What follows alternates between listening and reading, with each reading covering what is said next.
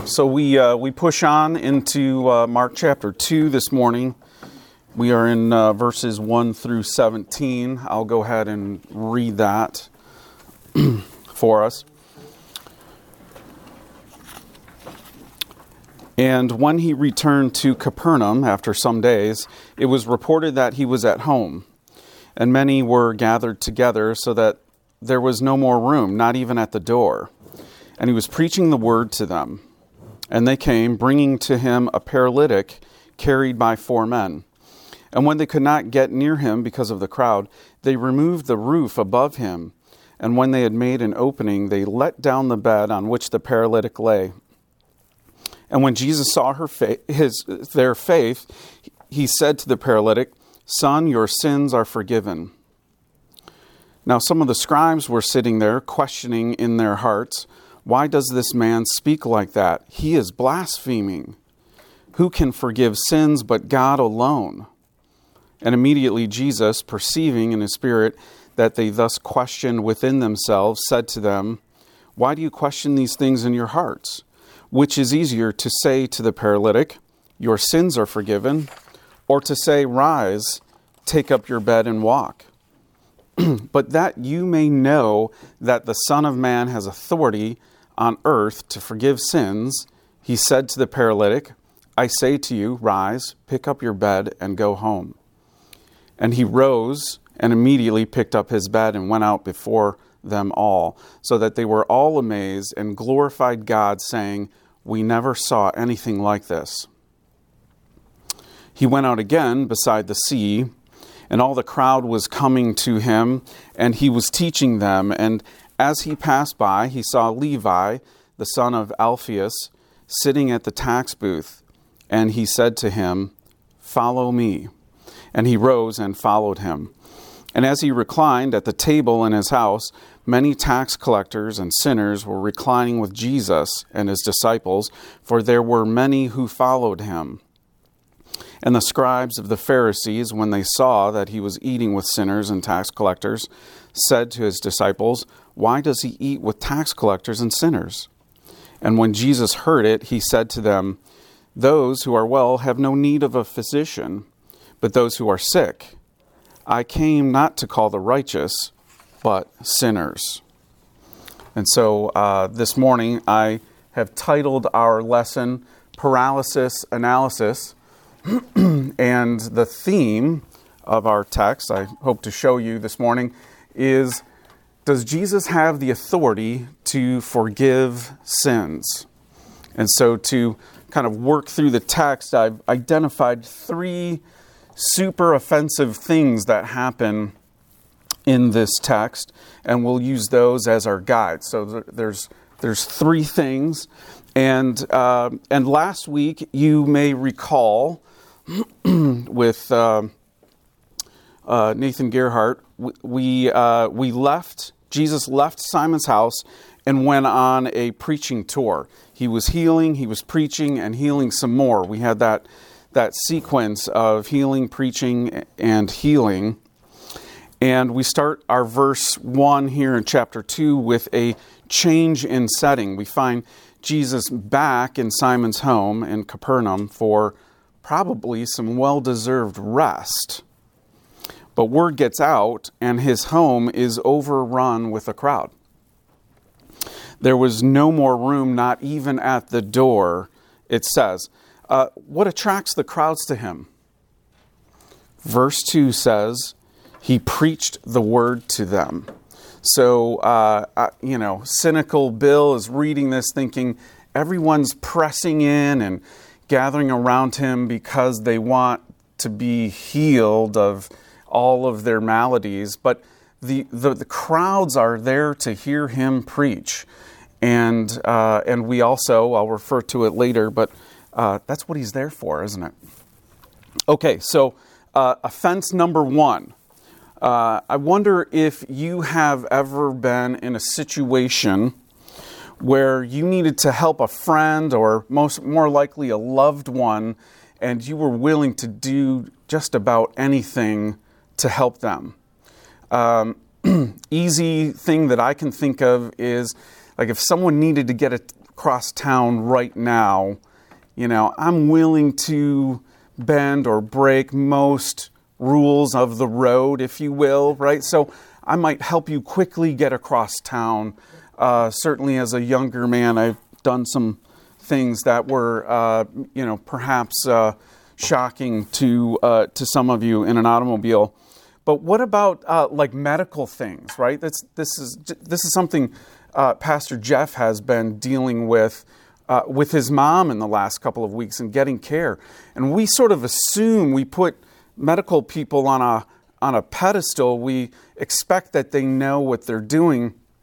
And we find oftentimes that the care is not so good. And we find that that sometimes we have to take a drastic measure and risk offending somebody like a medical professional or a friend or something like that to save someone's life. And so maybe that's something that has occurred to you.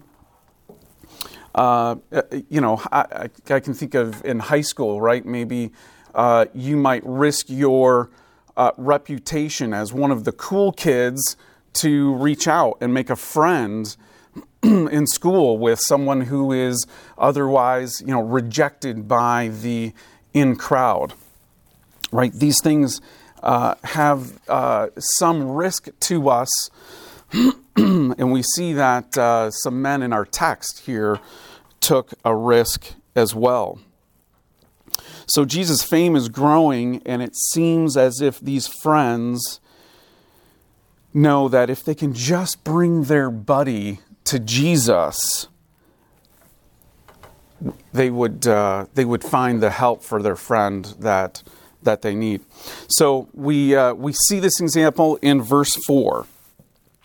Verse 4 says, "And when they could not get near him because of the crowd, they removed the roof above him. And when they had made an opening, they let down the bed on which the paralytic lay." So this is super offensive. This is disrespectful to the audience, to be sure, but even much more so to the teacher, Jesus. So remember, Israel is traditionally, it's a theocracy, right? So men of the cloth, teachers of the law, teachers of the Torah, are men worthy of great respect. These are the leaders of the nation. So remember from, I think it was Peter, that teachers of the Scripture are worth double honor, right? So at this point in Jesus' career, the crowd see him as a rabbi, perhaps even a prophet, right? So this is a man worthy of great respect. And I'll tell you this, most people, when they come over, they ring a doorbell or knock on the door, right? And that's our norm here. My closest friends, if I expect you're coming over, come right in. You're welcome. This is a home that we share with our friends. But imagine if somebody showed up at your door wall, right? And you're not expecting something, right? It raises the sort of level of offense, all right? And it depends on who it is, certainly as well, right? Coming in through the roof, of course, would be just absolutely unthinkable. So these houses that they lived in Capernaum, the walls were built with stones held together by plaster. So they would use plaster to smooth out the walls and hold the stones together. But across the top, engineering being what it was in those days, would be covered with wooden slats, and then mud, clay, and branches from trees to provide the covering on the top.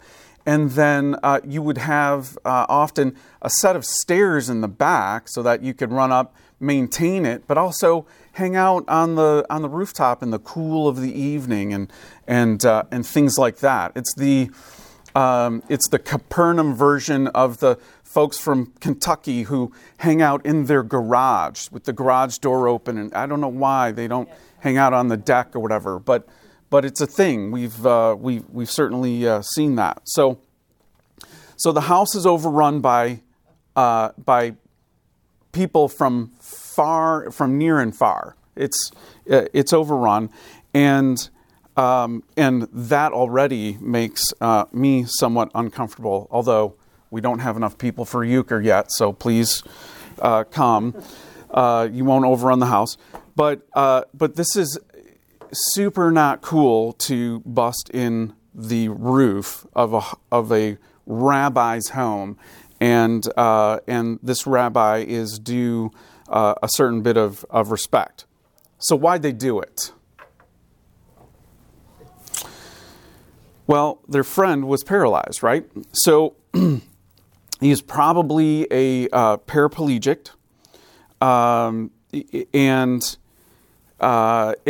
we don't know if it's congenital. We don't know if he broke his back pulling off a stunt like this, breaking through someone's rooftop in the past. But as they're sort of stripping away the rooftop with mud and clay and branches, dirt and nasty raining on the crowd and the teacher, this would be so offensive, and yet Jesus is not offended. He sees this as an act of faith. And when I read this, I've read this, more than a few times here. I read it not sure what exactly they expected, but I think they got more than they expected. So, did they know that Jesus would or could heal him and forgive his sins? Did they know all of this? I suspect that they came for physical healing.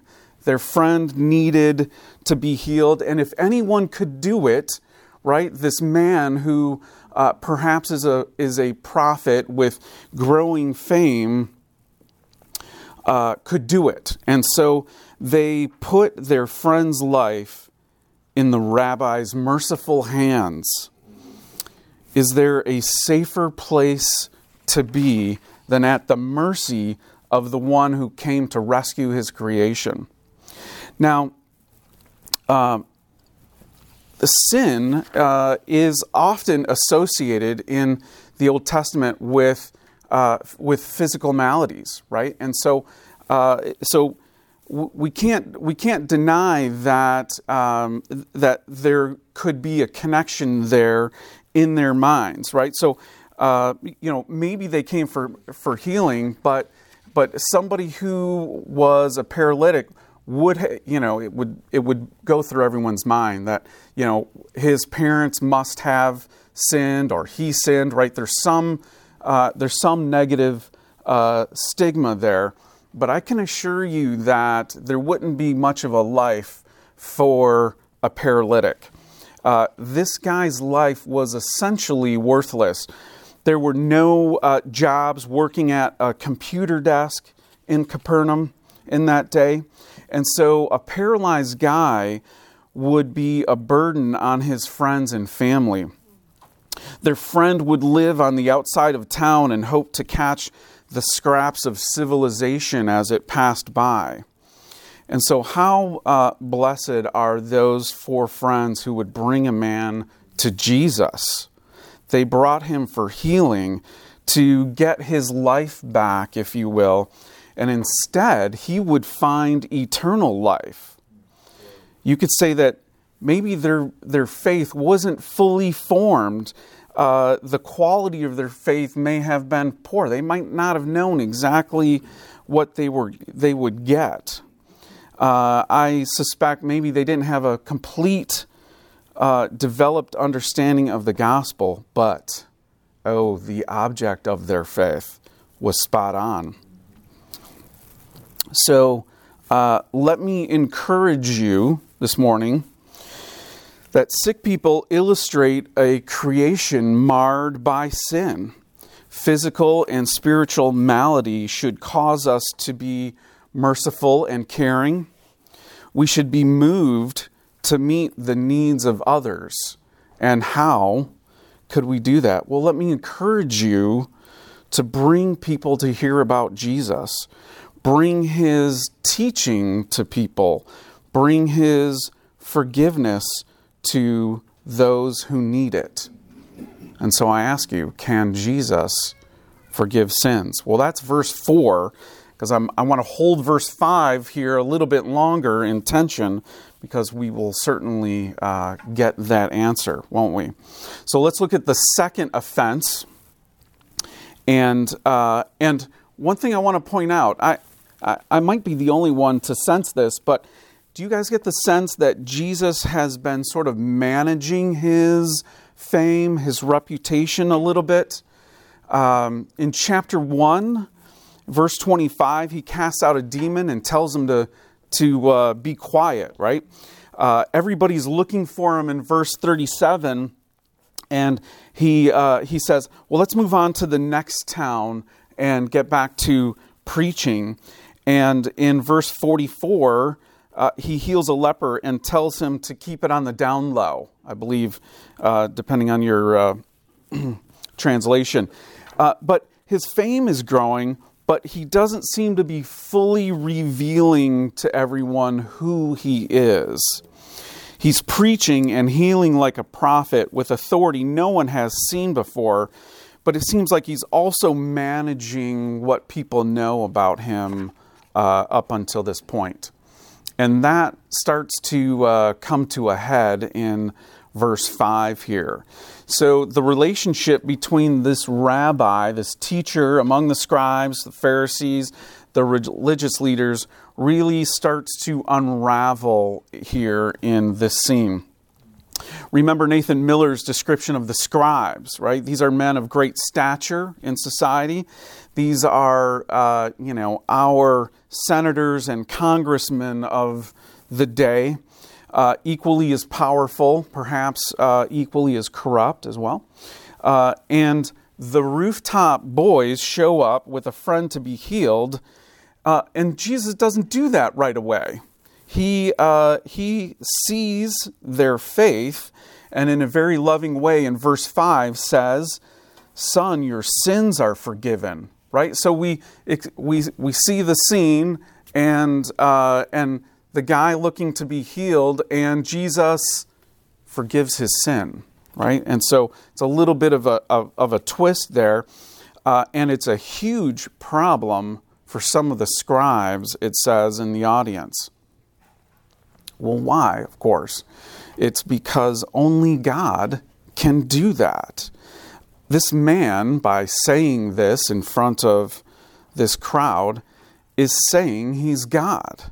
This is either blasphemy, punishable by death, or this Jesus is God in the flesh. There's no hiding his identity at this point. We have a problem. So offering forgiveness offends the scribes who now question the identity of Jesus, but this is a problem engineered by Jesus. Until now, how have the scribes and Pharisees done shepherding God's people, the Israelites? How have they done? Not so great, right? The nation seems to no longer long for Yahweh, and they don't seem to be cared for all that much either. They are, the weak and the sick and those who need to hear the Scripture are shunned in society. And so things are changing, and my goodness, that's a problem for the people who are in charge, right? The people with power. And so before we go on, we need to address an issue so that you aren't offended. And it's a little doctrinal issue that we see here in our text, where Jesus apparently knows what's going on in the hearts of the scribes. I don't know if you can, if you see that there. This is verse 6. Some of the scribes were sitting there questioning in their hearts, right? And there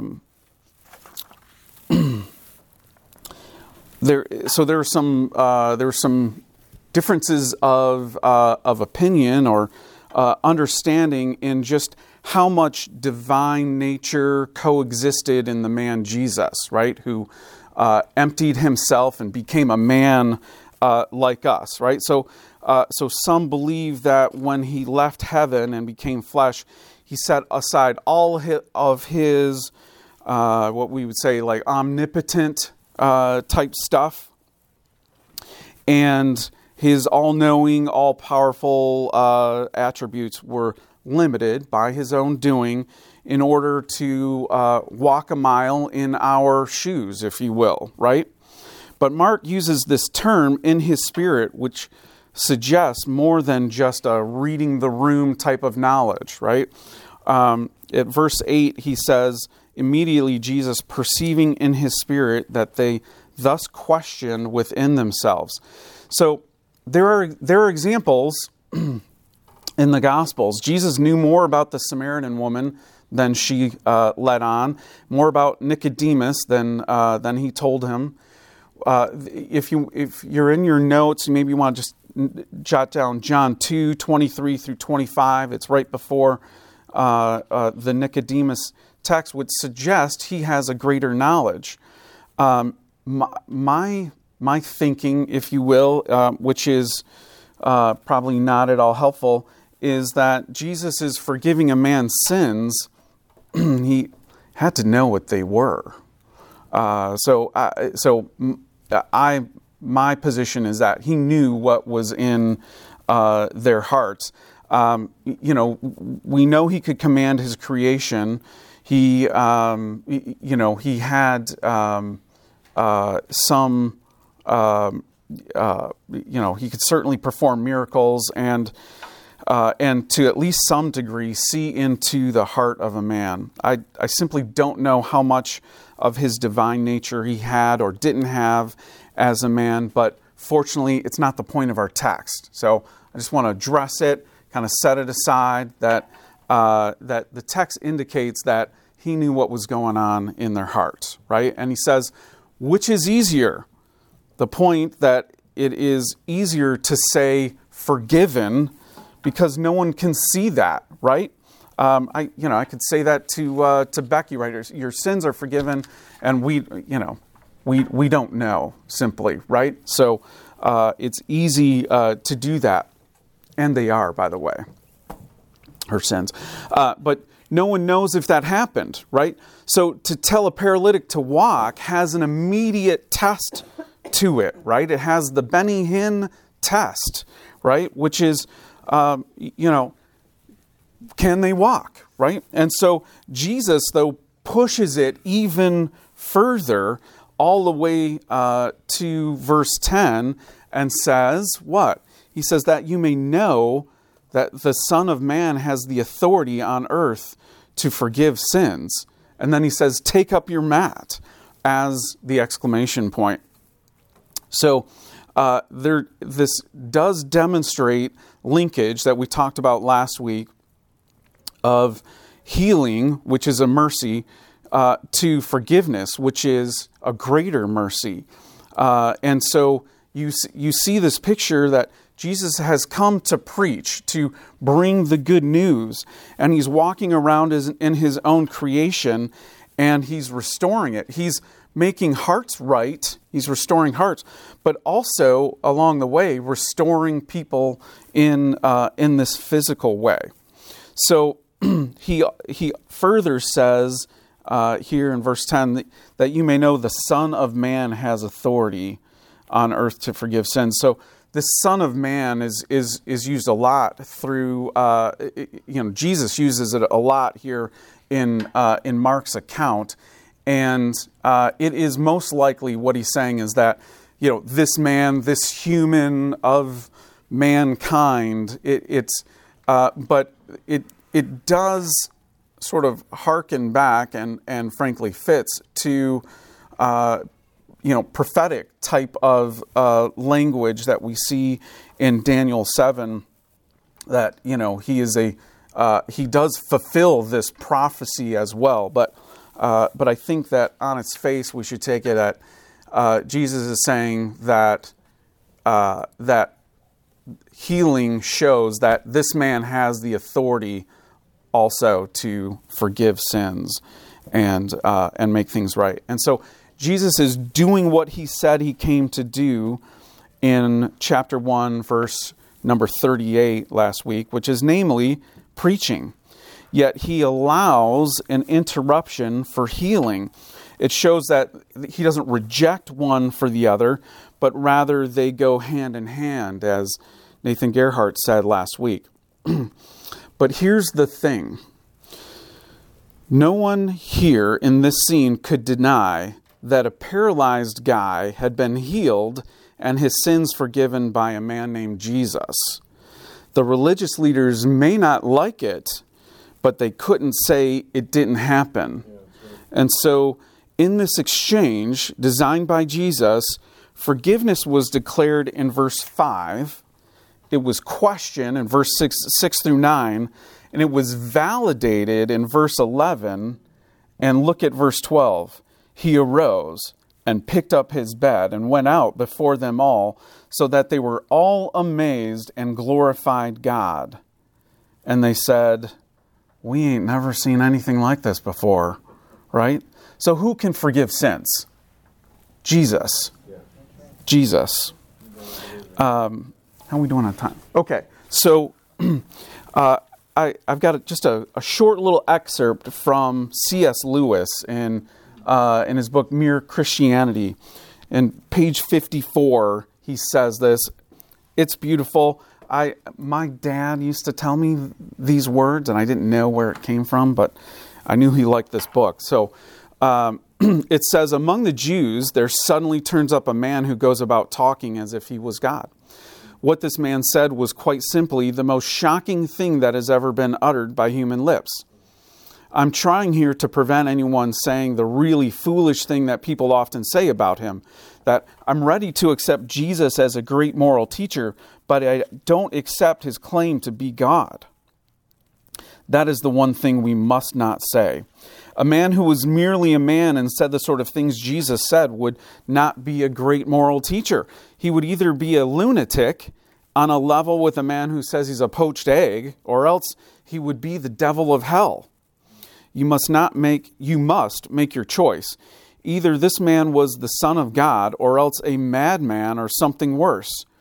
You can shut him up for a fool, you can spit at him and kill him as a demon, or you can fall at his feet and call him Lord and God. But let us not come up with any patronizing nonsense about his being a great human teacher. He has not left that open to us. He did not intend to. Right? And so we see him ratcheting that up there and starting to move the chess pieces into a checkmate position against the religious leaders.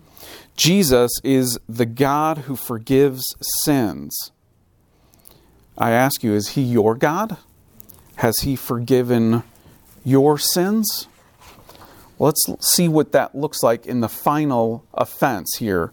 Offense number 3, I call taxing the system. Okay, so this scene here in verse 13 changes again, right? So we leave the house, and it says in verse 13, he went out again beside the sea, this is Galilee, and all the crowd was coming to him, and he was teaching them. Okay, so, this is a theme that we've had all throughout our texts in the last few weeks here.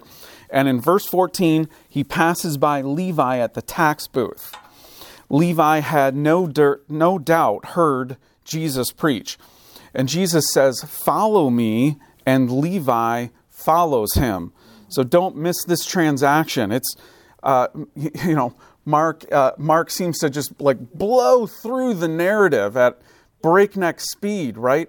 And the learning moments in Mark are when he stops and we get an aside and we get an interaction with Jesus and and someone, whether it's his disciples or the Pharisees. So don't miss this transaction. Don't let Mark's terse writing style minimize the fact that Jesus called a sinner to be a disciple, and the man responded in faith and followed him. Okay, so this is a disciple-making call when he says this, and so we believe that Levi in verse 14 is Matthew, a disciple and gospel writer, also described in Matthew 9:9. In Matthew 9:9, his name is Matthew. So it was probably Levi until Jesus called him and he changed his name to Matthew. And this would have surprised the men who were following Jesus and certainly offended some as well. Now, you all know this, I suspect. We don't have to hash out how hated tax collectors were. They certainly are in my house. But we can't overstate how hated these people were at this time in history.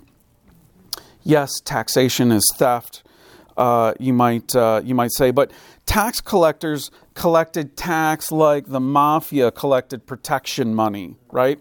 So there were lots of tax collectors in a border town like Capernaum, and they taxed everything. Fishing, road use, transportation of goods, and this was a transportation hub, this area of Capernaum. So the Roman tax system, like ours, was complex and varied. Tax collectors were locals who would betray their countrymen on behalf of the wicked Roman crown. Tax collectors were morally and ritually unclean. They were the rats of society. And we just added one to Team Jesus, didn't we? Okay.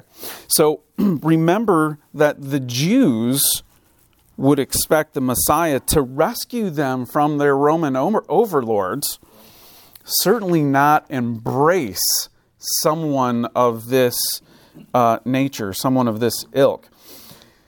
But if that weren't offensive enough, in verse 15, we see a picture of him reclining at table in his house with many tax collectors and sinners, right? So many followed him that day. I get the sense that Levi, Matthew, wasn't the only tax collector who followed him. And it looks like we're back at Simon's house. It could be Matthew's house, but it's probably Simon's house, the way it's written. But what is clear is that Jesus is the host of this party. Many tax collectors and sinners. And so, socially speaking, this place looked like the Star Wars cantina in Return of the Jedi. I mean, lots of unattractive players here. This is a despicable crowd. You know, hide your watch if you show up to this party, okay? But what we see here is a picture of Jesus calling sinners to follow him, and then he throws them a banquet feast. He reclines at the table with him. This whole reclining at the table is intimate fellowship. Jesus makes these people his friends. And of course, in verse 16, the religious leaders are way offended here. Why does he eat with tax collectors and sinners? They cry. And so Jesus really increases the tension between himself and religious leaders. Could he have accomplished similar results and avoided this conflict? I think he could have. See, though, in this exchange, that Jesus is not reckless, but he's not timid either. What he's doing, he's bringing righteousness to unclean people. And so this conflict doesn't come from negligence. Jesus didn't sort of step in it and walk into a situation where he found himself over his head, but rather he's escalating, he's provoking the leaders of Capernaum. And this is by design. The religious leaders reject the sinners who need them like a doctor who won't see patients. They carry the word of God and refuse to use it. They refuse to apply it. They refuse to share it. And so in this situation here, we see the righteousness of God escapes those religious men who see themselves as righteous. And in verses 14 through 17, rather, we get a sweet picture of God's grace. The Pharisees reject the sinners. But Jesus, like a physician looking for patients to heal, accepts the sinners as they are. He is the initiator.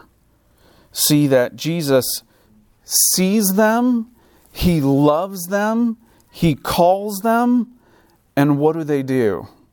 They turn and forsake their sins, like Levi, like we saw with Zacchaeus, right?